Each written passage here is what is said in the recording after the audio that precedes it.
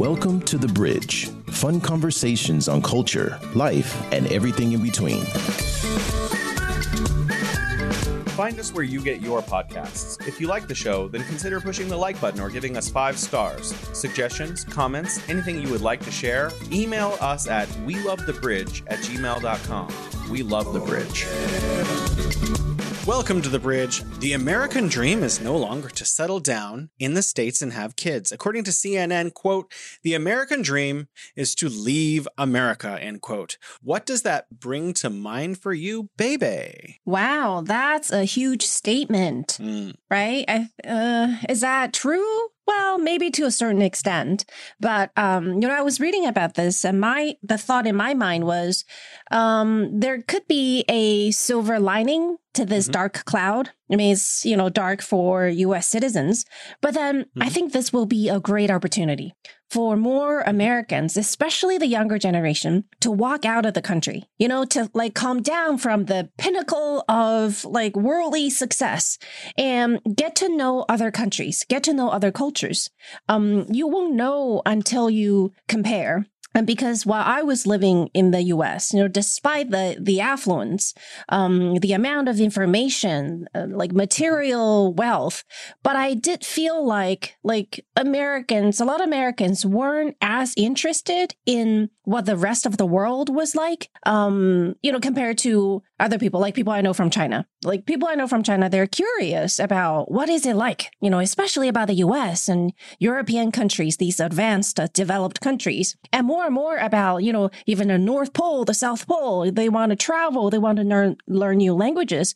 But I, sense less of that enthusiasm while I was living in the U.S. because life was great. Why do we have to go to other places, other countries, if I'm living a good time right here? So I think that could be a good thing, could be an incentive for more people to walk out. And they will learn more about other cultures and also about the U.S. itself. So, I completely agree with your assessment. I was thinking that too.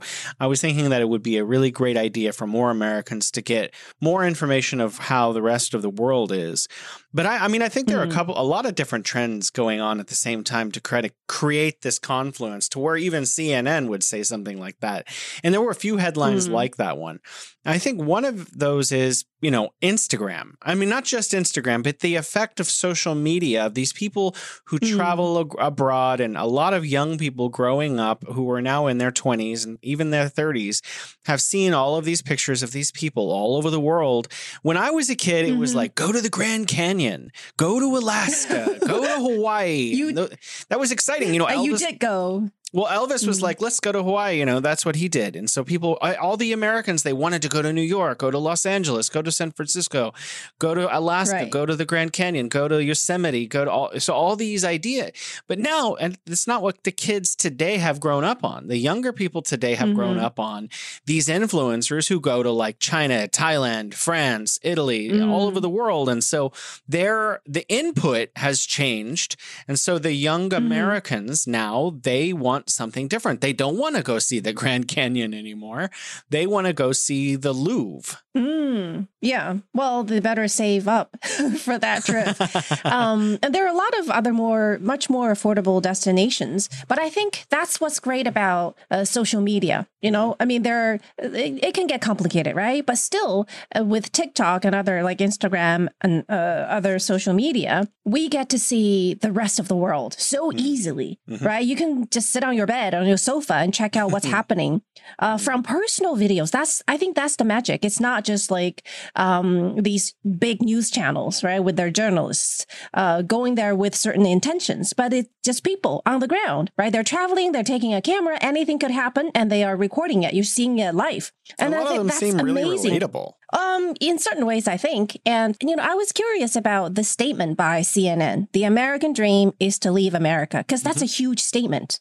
Do they have enough evidence, numbers to back that off? It's a huge thing to say. We both have talked about several times before the CPI and the inflation that is affecting Americans. And there are a lot of influencers not just traveling abroad now. There are influencers, American influencers, famous American influencers moving moving to Mexico, moving to China, moving to Japan, moving to Italy.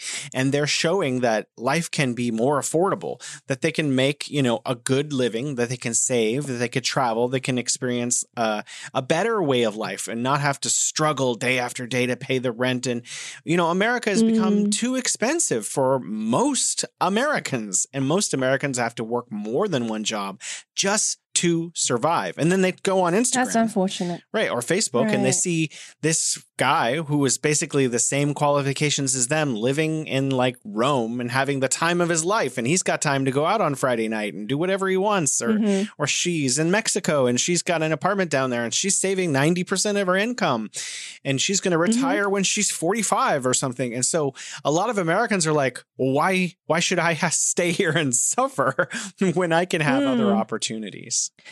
I met my college roommate, one of my college roommates, around Christmas, and she was working in Hong Kong, and she took her whole family over here, so her kids can visit all these, the palace and everything, Heavenly Temple. And she was telling me how she visited the U.S. recently, and she was shocked that a cup of coffee would cost like $10. Wow! And she said, "I didn't even start tipping." Yeah.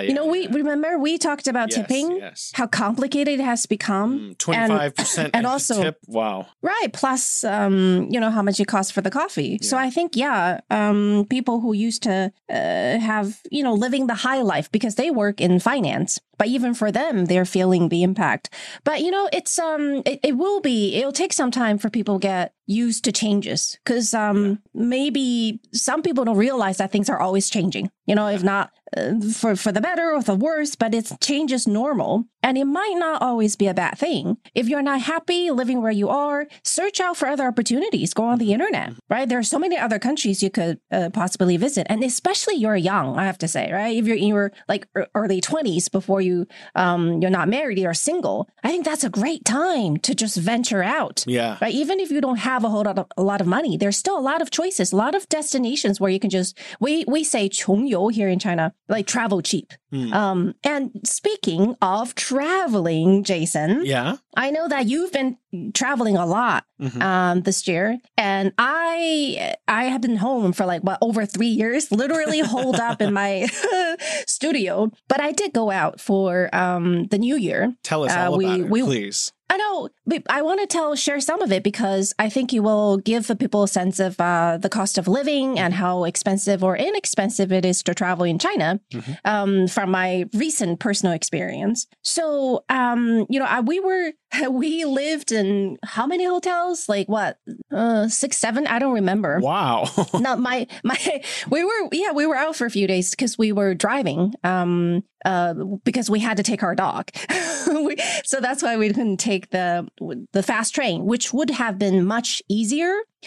Because while we were driving, I felt like this is amazing how all the roads are so nicely paved and also with signs, clear signs, and connecting literally everywhere. I remember back in the 90s, so my family, we were living back in the US, and my mom went there first. And when we arrived later, she was like, look at the highway here, all the signs big and bright, and you can see them from far away. And it's like everywhere is connected. And it was at that time so much more advanced, and it was great. But now when I look at the highways here in China, it's just amazing. You can see where you're going, right on the map, and it's so easy to get to everywhere. Gas wasn't cheap, though, I had to say. I didn't think it was cheap for me. We went from Beijing, and we drove down south. And we eventually made it to Shanghai. Wow. After a couple stops. Beijing to Shanghai. Wow. Well, my husband drove. I just sat there. Well, and maybe search for restaurants and stuff like that. But I think for this one-way trip, we have a big car, so that's part of the problem. For this one-way trip, we added fuel for 3 or 4 times. And each time it costs about over 900 RMB. So over $100 to fill the tank. Wow. Well, we do have it's a big car. And I remember, I don't know about cars, but it's one of the... for you to just take the train. It would, but we have a dog. That's the problem. Yeah. You can't imagine, Jason, the whole way, because we had to get back early. I just got the wrong date for this the school start date. I thought school started on the 5th, but it turned out it started on the 2nd. Anyhow, so we, my daughter and I, we did come back, by the speed train, and my husband had to drive back with the dog. But anyhow, so I think gas was pretty expensive, but we drove for a long distance, at least over 1,000 kilometers. And it cost us one way cost us over 3,000 RMB for gas. And I remember my husband driving. She's like, you know what? I should have paid more for the, there's this kind of oil for your engine. I don't know the American name, like the particular oil that used for the engine itself, not the gas. He's like, I should have just gotten the more expensive one, because I think because I'm using one of less quality, I'm paying much more in gas because it burns faster. So that's a part of the cost that you should consider if you want to drive by yourself. But the hotels, they're like much cheaper than back in the States. Like we normally would choose somewhere around, let's say, $550 per night. But because of different locations, and also we spend New Year's in Yangzhou, like a southern city. So for that particular night, the hotel we stayed in was like over 500. But it was much nicer. The toilet seat was warm and the shower was like nice and big. I felt like I was under a waterfall. I wanted to take like 3 showers that night. Wow. And then and there's like a tooth bath for 2 adults and 1 child. Like it actually has like in the shape of a giraffe. Wow. And there was packaged tea and coffee. And then one night we had to stay. When I looked for the hotel, I was like, I didn't do a careful job. So we landed like in a Airbnb sort of place. Yeah. And it only cost us like less than $20. But it was really, what's the word? I don't want to say it, but we were very, very skeptical. Like the bed sheets looked like it hadn't been changed for a few months. So we had to like, but maybe they did. I don't know. It just looked like really ancient ones. So we had to drag out our like sleeping bag. So yeah, I don't recommend like 100 RMB motels or Airbnb. I'm not a big was fan decent. of Airbnb. I agree with you now, Jason. Like the first night, because the pictures lie. Did you know that? They looked really it's nice. The cleanest it's ever been. They take a picture that's never looks like that. And the lighting and everything. And when we got there, it turned out the walls were not covered with bookcases. It was just like a paper, like wallpaper. With bookcase wallpaper. Edges, interesting. with like edges peeling off from the wall. Wow. But it was just one night. And then after that, I was like, okay, I'm not staying anything less than 300 RMB a night. So that's about what, like $50, less than $50. Well, I try to convince my wife 4-star and up. Yeah, I think it's worth it. Yeah. And if you can afford it, like go for something that's at least around, if you like, let's say a family of 3, like 2 adults and 1 child, go for something like $70 or $80. So about 500, and you'll have a pretty happy experience. So yeah, hotels, I don't think it's that expensive, right? If you're coming from the States, because I remember like asking someone who just traveled to the States, and he was saying how like hotels are at least $200 per night, right? Dollars. And then the ones that they stayed in a few years ago for only like maybe 150, now it's like 170 or even above. So if you're traveling in China, the hotel fees are okay, not too much to worry about. And also eating is not too expensive. You can always find something nice and cheap. And usually those local delicacies, right? They can be found in these tiny little greasy spoon restaurants, but they're, nice and clean, decent, and good services too. Well, that's one of the great things about traveling in China is every place has its own local food, and where you are local and when you are eating local food, it's the cheapest version of that food. And also another thing I want to tell our listeners who, maybe one day you'll consider visiting China, at least just, for a trip of like 2 weeks or so. I feel so safe wherever I went. Mhm. And as I explained in the show before, I didn't even know that I felt safe until a lot of foreigners started telling me how they feel safe in China. And then I realized that, it's something that people think about because I never really thought about it. I took it for granted completely. I was looking at the homicide rate of various countries this Homicide morning. rate? Yeah. Oh, Jason, are you okay? I'm a statistics person. Every day I spend at least an hour looking at statistics. And today I was looking at crime, prison, and homicide. And China has What a fancy morning. Yeah. China has one of the absolute lowest homicide rates of any country in the entire world. So, yeah, it's alongside South Korea. South Korea and China almost identical. Yeah, this, I think people shouldn't worry about this. And another thing I noticed that all the cities that I went to, it's either like the people I saw on the street or, in restaurants and hotels, they were either locals living their normal lives, right? Or, running their small business, or tourists. Like I didn't see anybody idle. We saw one beggar in Suzhou on the street. One beggar that's like along the whole way. And I think he just worked there in a way because it was like a pedestrian street where like all the tourists would go. So I think he kind of just like, had a bowl in front of him and worked there as his normal job. So what I mean is there are not a lot of like idle people just, pacing the ground on the street. They were all busy doing something. Either they're visiting or they're running their business. And when we go down to Suzhou, I remember, we got there really late and still like the fruit shops were open. And it was like close to our hotel, 2 fruit shops, like right across the street from each other. And they were still open at midnight. I was so curious. I went and asked there's a convenience store and these are open 24 hours. I was like, why are they still open? It's like midnight. Who would come here to buy, fruit? And they were like, I don't really know, but I think they open until 3 a.m. Wow. It's a good thing for tourists, because I feel safer because it's bright. People are still working and we had to wait for a little bit. So as I stood there on the street, I saw that there were actually people who would go to these shops at around midnight, and there's still like young people pacing the street because they were, they're dating, so they go out late. Mm-hmm. So it's nice and quiet, but still there are people around. And that's something I really like about China. There are people around, so you don't feel it's not creepy, And we lived by this temple, this ancient temple. If there were nobody else around, it would be a little creepy,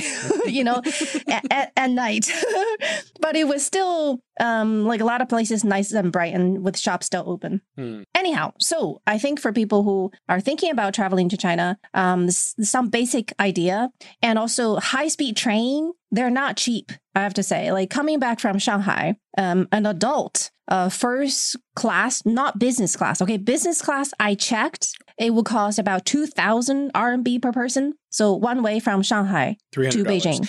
Well, the thing is... Yeah, that's out of the question. I used to take first class also, but we've just taken... Now we just take second class. It's really not that much. It's not that different. And you have chargers too. In first class, you have a charger next to you. But in second class, you have a charger inside of the seat in front of you. So it's really not that different. Right. Yeah. So I'm guessing for the first class, maybe it's like one aisle in the middle and then 2 seats, right, on each side. Mm-hmm. But maybe for second class, it's 3 seats. It's I'm not guessing. Exactly like that. In second class, it's 3 seats on one side, 2 on the other. So then you have the aisle. Okay. So the seats are only like 5 the or one 10. seat. Oh, I just want to say that for the first class, we paid like 1,000 RMB for my ticket. So for an adult, and then it was, I think, 600 for my daughter because she's like a child ticket. Mm-hmm. And if you get second class, then I remember the ticket was like 500 or 600 RMB. So like, a little less the price for the first ticket, $70 or $80. Just to give people an idea. Yeah. So it's not dirt cheap, but it's not completely, unaffordable. Well, you can and also it's very take fast, the green very train. Convenient.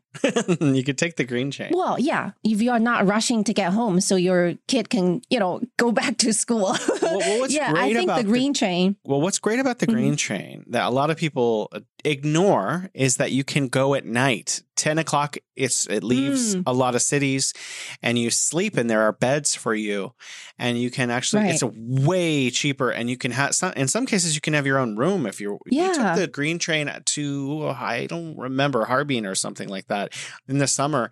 and we arrived there 6 or 7 a.m. the next day. So it was, we were it was an 8 or 9 hour trip instead of a 2 or 3 hour trip, but we were asleep. So it didn't matter. I mean, Summer and we had our own room, which means we had our own bathroom. So we didn't have to leave our room at all until the morning when it was time to go. Why was the bathroom inside your little It was a little enclosure? compartment for us. It was our little. Well, that's nice. It was like a little tiny hotel room, but it was super tiny. Like tiny, but it was ours. Still, that's nice. I have really good memory riding on these green trains as a child because those trains back in the days, the windows could open, so there was fresh air. Because I had like motion sickness, but on those green trains, it kind of rocks a little, but in a nice way. Not like when the car is stop and going, which would make people really sick. The trains are there's a rhythm to it. And it's so relaxing. Like you can sit by the window and see the fields rush by and the different sceneries. And it's just, it's a very relaxing experience. Well, they also people will bring snacks. They also have very posh green trains. So I think, they've changed a lot. So there's a train you can take for $300 a night. I'm not exaggerating it. $300 a night from Beijing to Harbin. And it is posh. Okay. They have like wine and, caviar and, like everything is exquisite. It's like a traveling 5-star hotel. That sounds very nice, but it's too expensive and I don't drink. So, and I don't want to eat caviar. So I'll ask them, if I get rid of all these amenities, nice things, how much would it cost? Well, but maybe it's part of the deal. Oh, yeah. You're listening to The Bridge.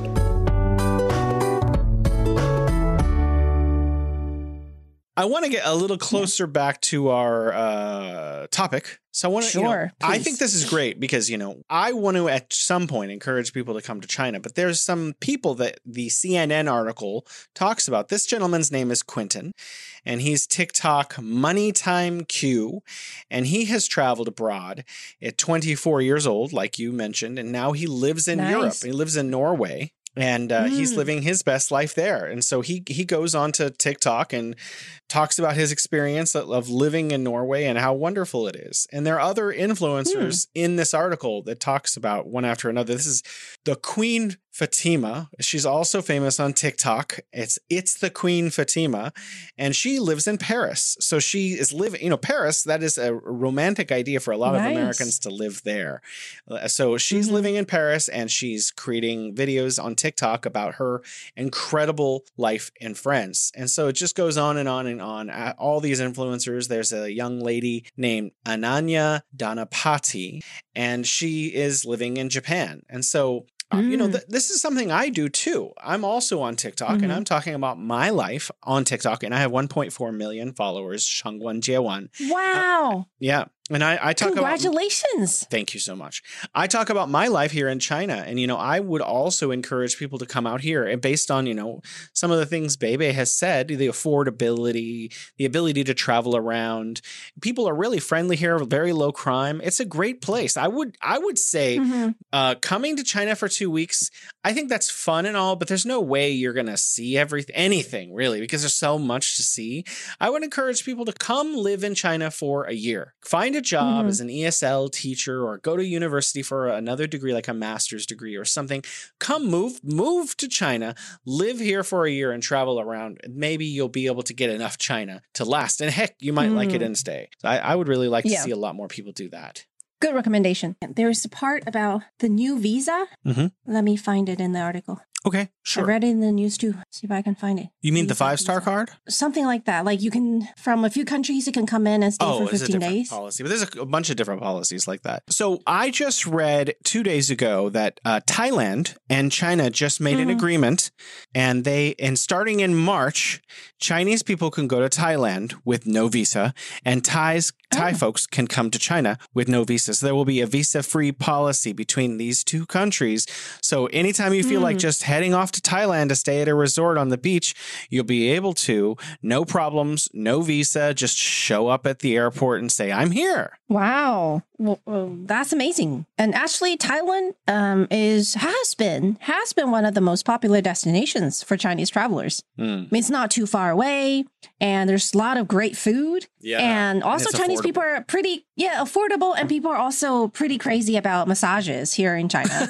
Because I tried one of those massages. It was horrible. did you come out alive? Yeah, I guess but you did. my wife said, "Oh, it's great. You should come." So I went with her the next time, and the woman was walking on me, literally walking on me. That's funny. Wait, where was this, in Beijing or in Thailand? This was in Thailand. In Thailand. We went to Thailand Okay, so for a then- vacation, and Summer loves massages. I'm not into them. And she came back all like, "Oh, it was wonderful, Jason. You need to come." So I went with her the next time. And we paid a woman to walk around on my back while holding a pole above her head. And it was excruciating. What? Okay, maybe it takes some time to get used to it, but once you get used to the pain, well, it is a little painful at the beginning, but then it releases so much of your stress. Like, I can't talk about it now because then I want to go right now. You're right. But it's part I of, was whatever was stressing me out before she walked on me was way less stressful than being walked on. Totally. That's really funny. Maybe you picked a really like one of the higher end services. I mean, there are probably like easier ones where they just like knock at your back with a spatula or something, like Swedish massage. That doesn't sound great either. This massage thing is sounding more and more suspect. I'm thinking of like Phoebe from Friends, because in one episode, that's what she was doing. But that's like not that. That's like if like a Chinese person, or I guess a Thai local, had a massage like that, they would feel like you are just taking my money for free because you're not doing anything. You're not like breaking any of my muscles or tendons and losing the knots over there. Oh, Can I add something? In terms of visa, there's a few things I want to talk about. If you're an American, a U.S. citizen, and this only applies to U.S. citizens, when I posted this on Twitter, a lot of people in Canada were like, "Hey, is this for Canadians too?" No. So if you're from the United States currently, if you're applying for a visa, I guess from now forward, before a month ago, you would have to show your itinerary, have an invitation letter, and book your flights and hotels before you applied for the visa to say, this is when I'm going to be here. This is how I'm going to get there. This is where I'm going to stay. That's all gone. Huh. You no longer need to book a flight or to have a hotel reservation or have a letter of invitation to come to China. Now, so when you go to the Chinese embassy in the United States and apply, the process is a lot simpler. And you just say like, this is who I am. This is my ID. And you pay a small fine and they say yes. So like it coming to China on a visa from the United States now is just a couple weeks ago is considerably easier than it was ever before. But I think they probably look at something, right? Well, like, they check your identification and stuff like that. If you're going to move, you probably need a criminal background check. But just to come to travel to China, you don't need any kind of itinerary at all anymore. It has been removed. China is very eager to get more people to come and see what China is really like. And one of the things that they've done to make it easier for U.S. Americans to come to China is to remove the pre-booked flights, the pre-booked hotels, and the itinerary from the visa application process. It is gone. I think that's great because I'm not the only person in the world who like don't make plans. Like before we set off, we didn't know where we were going. And like for this New Year trip, right? We wanted to go to Hangzhou. We were just like, you know what? That seems like a really good idea. We should take our daughter there. And then we went to like 6 cities. Like we went everywhere except Hangzhou. And nothing. We didn't really have a plan. So nothing went according to plan, but it was still fun. And we booked hotels like the hour we arrived in the city, and then we go look for a restaurant. But it's all easy because you can just go on to this app. Like there's similar apps everywhere, I believe. So in China, it's 大众点评. Yes. Right. It will show you the list of restaurants nearby and hotels, and you can book right on there. Or, there are other ways of, it's all pretty easy. It's a great app. If you know Chinese. It's what's really great. In America, we still use things like Google, but what's really great about Dazhong Dianping is that you could be anywhere and need any kind of service, and it just knows your location. You tell it what you're looking for. I need to make paper copies right now, and it'll show you all the closest paper copy places. So what's really neat about that app in China is like, whatever you need, I need this kind of food, or I need, shoes or whatever. It'll show you the very closest place to go to get that, or, the closest high quality place too. It's a fantastic app. We should get this in America. It's a great app. And you can hire people to buy things for you, like anything you need that can be bought, right? And for a really small fee, they'll, just drop it off at your door. And in these hotels, every time we went on the elevator, there's like a really polite robot.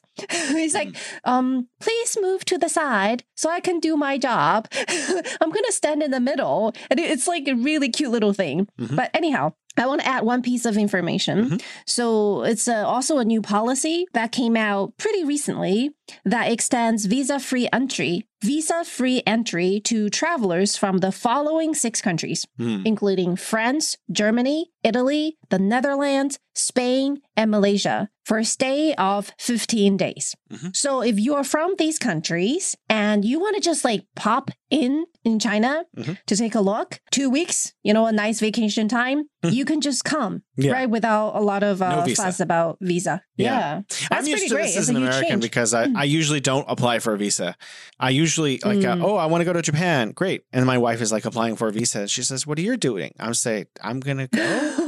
Because I just show up and they're like, come on in. And so like this, China is making it more like that for a lot more countries. I did read some follow-up on that. Thousands and thousands of people have entered China using this new visa-free policy from those 6 countries. It's already been reaping the results of that policy. And the tourism industry in China is already kind of kicked off since the implementation just a few weeks ago. I want to talk about another thing. So I have a green card. I'm physically holding it in my hand as I'm talking about it because I always carry it around with me. It's in I keep it with me. But this is actually changing. And a new policy started in December of 2023 for people who have green cards. They're getting rid of the green card. So they have a new card called the 5-star card. And the 5-star card will, anyone with a current green card automatically qualifies for the new 5-star card. Plus other people. What's the difference? Well, I'm going to get to that. But I want to talk about more and more people are going to be able to get the 5-star card. And it's easier to get than the Chinese green card has been historically. The green card's only existed for about a decade.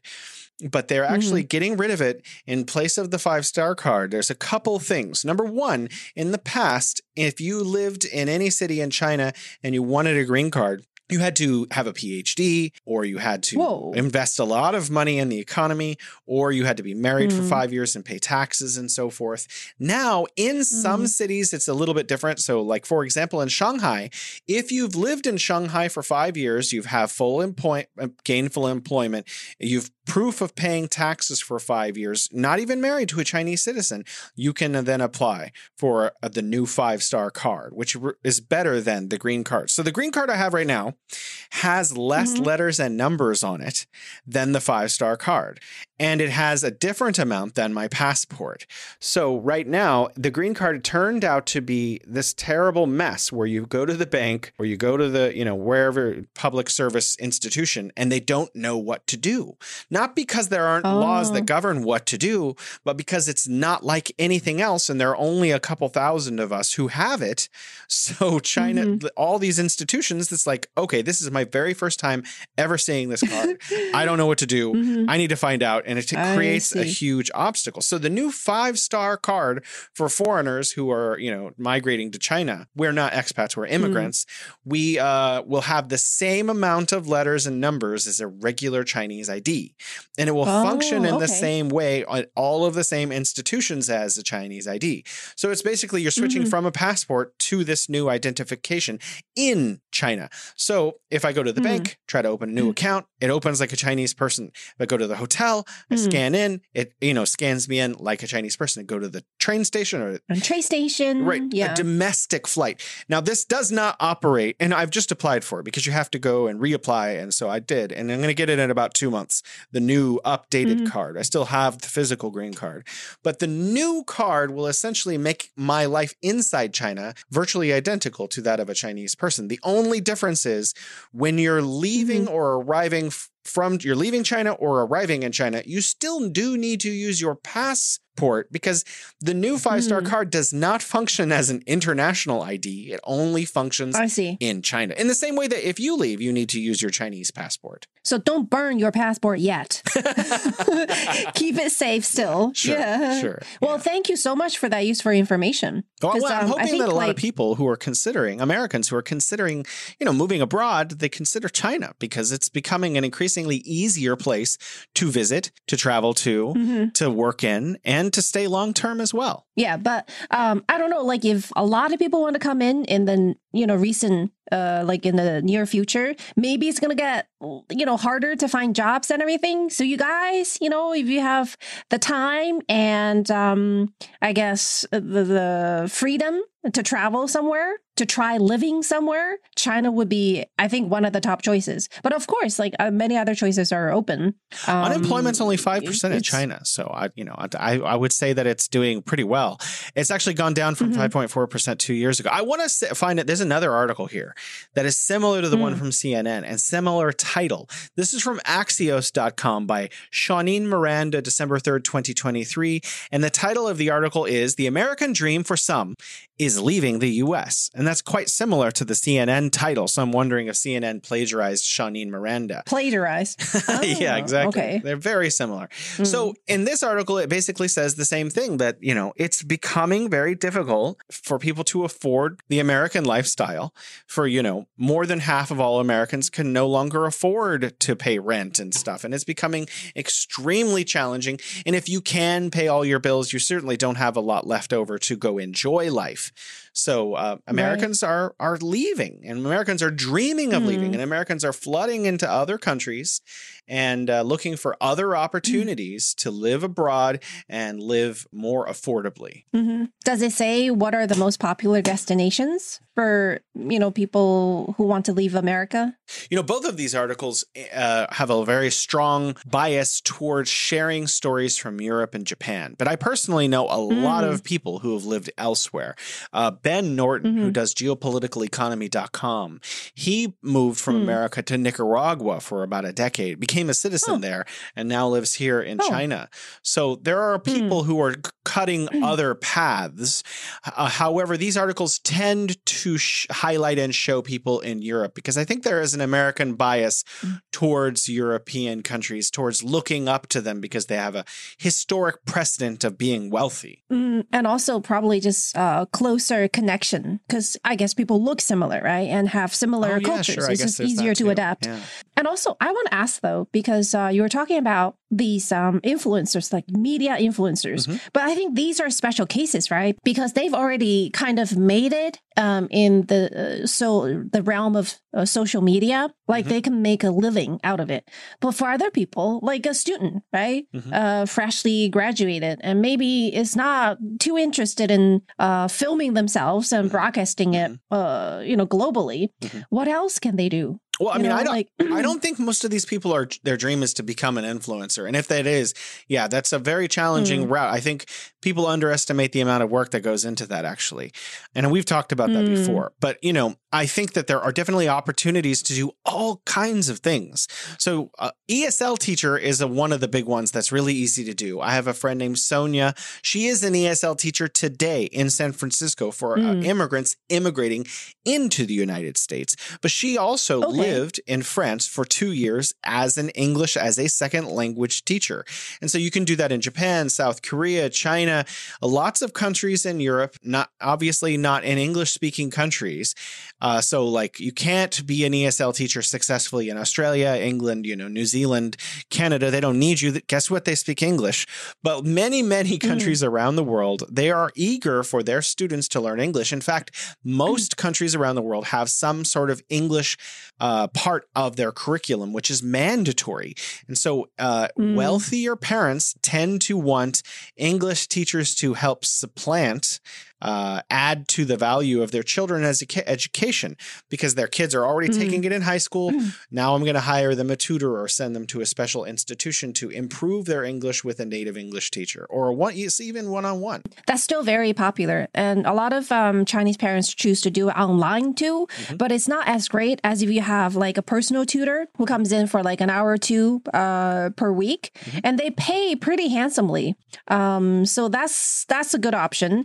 And also we've interviewed some of our guests who literally just kicked on like advertisements online and came by that, like people who would like job hunters. Yeah, some kind of like a job search engine, and they can help you to find opportunities out here. I was just thinking as I was getting ready for the show that if one day like you get fired or kicked out of, where you work, you could start like a consulting, like little firm or a company and help people who want to come into China, as expats. That's not for me. No, too much work. No, it's just, you're not going to get a fired. Really easy job. I know a lot of people who do it, but that's not something I'm interested in doing. If people want help from me, I already give it to them for free anyway, I shouldn't say that. My wife's going to get angry. People message me all the time about this, and I could just give them advice, because I want more people to come here. Yeah, but that's not interesting for me to do as a career. And also, I was talking about how my experience of traveling around China, and thinking from the perspective of a foreigner. I think there are a lot of other great reasons for people to come and visit. As I was going down south from Beijing, like when we got to Yangzhou, Suzhou, and then eventually to Shanghai, one thing you would notice was the side by side, like how the modern mixes with the ancient and so close together. Like for example, in Shanghai, besides not too far from these like huge towering skyscrapers, you find these like old alleys. Like all of a sudden, all the buildings are so much like shorter and much more aged and a bit more crowded. But it's much more fun also because there's so much unexpected elements around, because around these like financial districts and towering skyscrapers, you kind of know what to expect, right? Everything's nice and shiny and clean and convenient. But when you walk into these, like in Beijing, it's called hutongs, but in Shanghai, it's called like nong. Well, just like tiny ancient alleys and streets, it's like you are literally exploring. And also it feels like you are going back in time, and you will find surprising little shops, like small restaurants that can offer you delicious, like wonderfully delicious dishes. These might be where the locals go, like for their meals or to buy whatever they need. But it's just an experience that you won't find in a lot of places. You can go to the like 50th floor in one fancy new building, and the next hour you will be in some like 100-year-old alley and get a feel of how the locals actually live. You'll have like clothes hung in the open on these like wires and lines outside to dry. It's just a different feel. Literally, like we were trying to take one picture and it was like right behind us was like someone's underwear, drying in the sun, things like that. It's just fun, when you're traveling. Yeah. So that's something you can get here in China in a lot of cities. It's just so much fun. Yeah, I agree. China has a lot of history. And so, what's really interesting for me as someone who travels around China a lot is that every city I go to, I meet local people, local tour guides, local people that are just hanging out with. And they all say, oh, this is the most historic city in China. And they tell me, what period of history that made it famous. And this is the center of China's culture and history every place I go. Zhengzhou, Wuhan, Shanghai, Beijing, everywhere I go, everyone thinks that is the quintessential historical Chinese city. And the thing about it is, China has such a long long history that all these different cities have had very special, unique moments where for centuries, potentially, they were like the center of some part of Chinese culture and civilization, some kingdom or some empire. Right. And so each of them hangs on with great pride to the history of their city and how, critical it was to China's history at some point from one period to another. And like, they're very, very, eager to share that information with other people. And that's amazing because everywhere you travel has these incredibly well preserved historical monuments, historical like scientific grounds and like temples and ancient imperial headquarters of one of the kingdoms or another. And so, everywhere you go, you do get to see, modern mixed with ancient because there's China has a lot of ancient history. What you said sounds like conflicting, but they are all true. What they're saying are all true. They are hanging on to precious pieces of history in China that make up, the long history we have of the civilization. And that reminds me of another tip that I want to share with our listeners is I think it's really worthwhile to hire tour guides. When you come into these touristy destinations. For example, when my college roommate and I, when we went to Tiantan, that's the heavenly temple, right? That's where emperors will go. The Temple of Heaven. That's like basically every tourist coming into Beijing will go there. So as a someone living in Beijing, I just never thought of hiring a tour guide to show us this place because you feel like it's a waste of money, even though I didn't know anything about it. But my college roommate thought it was a really good idea because her kid, it's just once a year she comes over. So we have, my daughter and then her two daughters. So we thought it's a good idea, right, to hire someone. So we paid $200 for this one guy. And he walked us around for, I think, over an hour, maybe 2 hours, explaining like everything. And mostly it was, for the three kids. And he was very friendly with kids. He probably has, guests like that all the time, explaining the history of the temple and why is this thing built like that, how old these trees are and what the labels mean and everything. I felt like it was so worthwhile. Like without the tour guide, it would just be like walking for us because we didn't have anything to offer to our kids because we didn't really know them. We were just like viewing things. But for them, it turned out to be like a historical lesson. Now they know how many, like what each of the pillars was symbolized, right? Inside the temple, things like that. And also when we, with that experience, when I arrived in Qufu of Shandong, so that's the hometown of Confucius. And there's this whole Confucius temple, right, as a very popular tourist site. It's interesting. He's actually not from there. That's where his temple is. But Mengzi is from there. But he actually migrated. Okay. Yeah. But anyhow, so, the temple is there. Yeah. And we bought the tickets. Plum tree. It was $80 per person. So not too expensive, a little over $10 per adult. And I think my daughter got in for free. And there were like middle-aged ladies. They were very passionate about like getting hired. I think they were either selling us something or they wanted to be tour guides. So be careful of those because I think these ladies are not official ones. And eventually we found someone who was a little calmer. She did walk up to us and introduce herself, but she wasn't like desperate. She didn't have that air of like, I need to get some business today. And so she introduced herself. She turned out to be someone who was working like kind of in the same system as the temple. And she only charged for 80 yuan for the service. So the service of a private tour guide to walk you all over the Confucius temple. And that's a really good price. Like what, $12 per family? I don't want to rain on your parade because I think I agree with you, but I also feel like in most Chinese, like Tiantan, for example, and most of the museums that I've been to, there's also an audio device that is in English and in Chinese, and you can just put it over your ear. It doesn't go in your ear anywhere weird like that. It goes over your ear, and you walk around. It tells you when to go to the next place, and it also tells you the history of that place. But it costs like way less. 20. Yeah. We rented one for our daughter when we went to Tianjin. There's a really nice marine museum, and but we adults weren't really curious about anything anymore, even though we didn't know anything about them.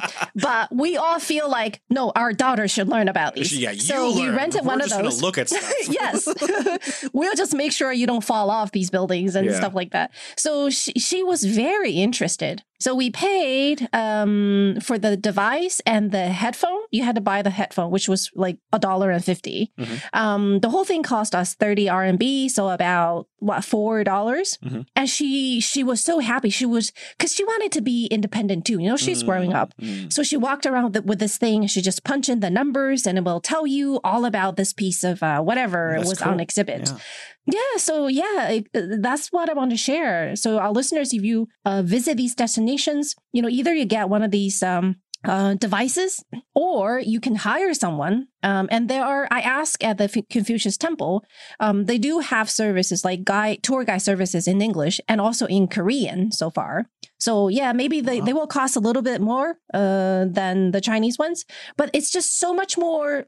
It's just so much more fulfilling because you get to know what this like old piece of wood actually is, right? Or that huge piece of rock with carvings on it. It turned out to be like an important imperial whatever. What do you call those? Like relic? Like but it has like it records whatever the emperor said, and they wanted to. Anyhow, I don't remember the name for that, but a huge piece of like historical relics, and everything in China is they're historic.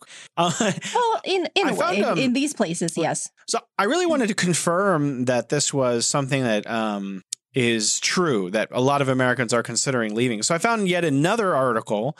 It's also by Axios, and it is from November 25th, 2023, just about a week before the other one. And it says, and this is the title of this article is Americans Think the American Dream is Dying. So I actually prefer the American Dream is to leave over the American Dream is Dying. I think it's less brutal. This is by Dave Lawler, and it does have, like you asked earlier, some statistics in it. So it says, driving the news, the Wall Street Journal asked respondents whether they believe the American dream and that if you work hard, you will get ahead still holds true. And just 36% said it holds true. 18% of who said it never held true, and 45% said it once held true. So, the headline should be 36% of Americans believe the American dream is dead. So, is alive. Only 36%. So 2/3 of people then roughly in America think if you work hard, you will not get ahead. That's sad. And so I think that's why Americans are moving abroad. And I think it's fantastic. Not that American dream is dying, but that moving abroad, like for this reason that you pointed out at the beginning of the show, more Americans should be getting out and seeing the world. America has a lot of political and, diplomatic and military power. And yet a lot of Americans don't know anything about the world. So if we can see, hundreds of thousands or millions of Americans living abroad and experiencing other cultures, that's good because they can go home and like tell the America what the world is actually really like. Because I think that there's a big disconnect just based on my knowledge of when in 2010, I was an overeducated, arrogant American who didn't know anything about China, but thought he did. And I came here and it was nothing like what I was expecting. And everything I've learned about China challenged everything that I thought before I came here.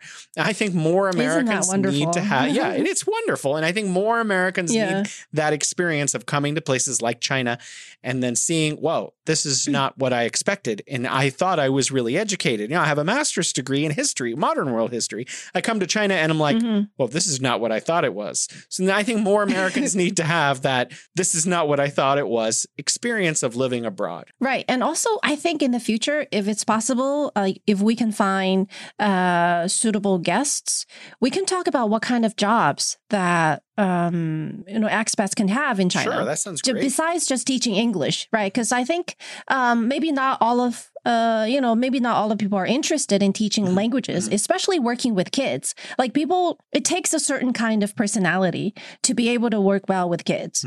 So what other things are available? I mean, traveling for 2 weeks is okay. Like if you have a little bit of saving, but if you want to stay for a year or so and you want to live in a city like Shanghai or Beijing, it can get a little bit costly. It won't be as costly as like living in major cities in the US, but it's not going to be like negligible. Well, like the cost of living. I want to make you sad a little bit here.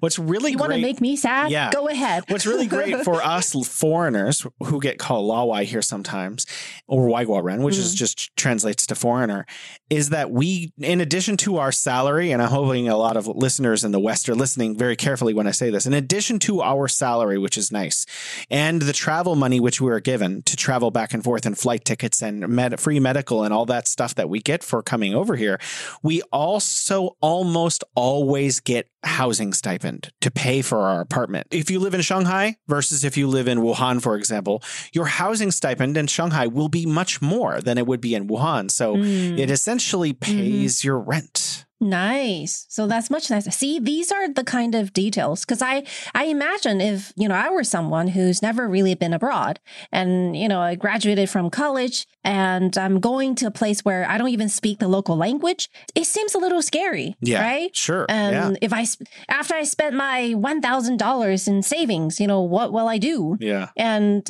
so in the future, maybe if it's possible, we can do a show about that. Absolutely. How you I think that's can fantastic kickstart your new life. Yeah. Yeah.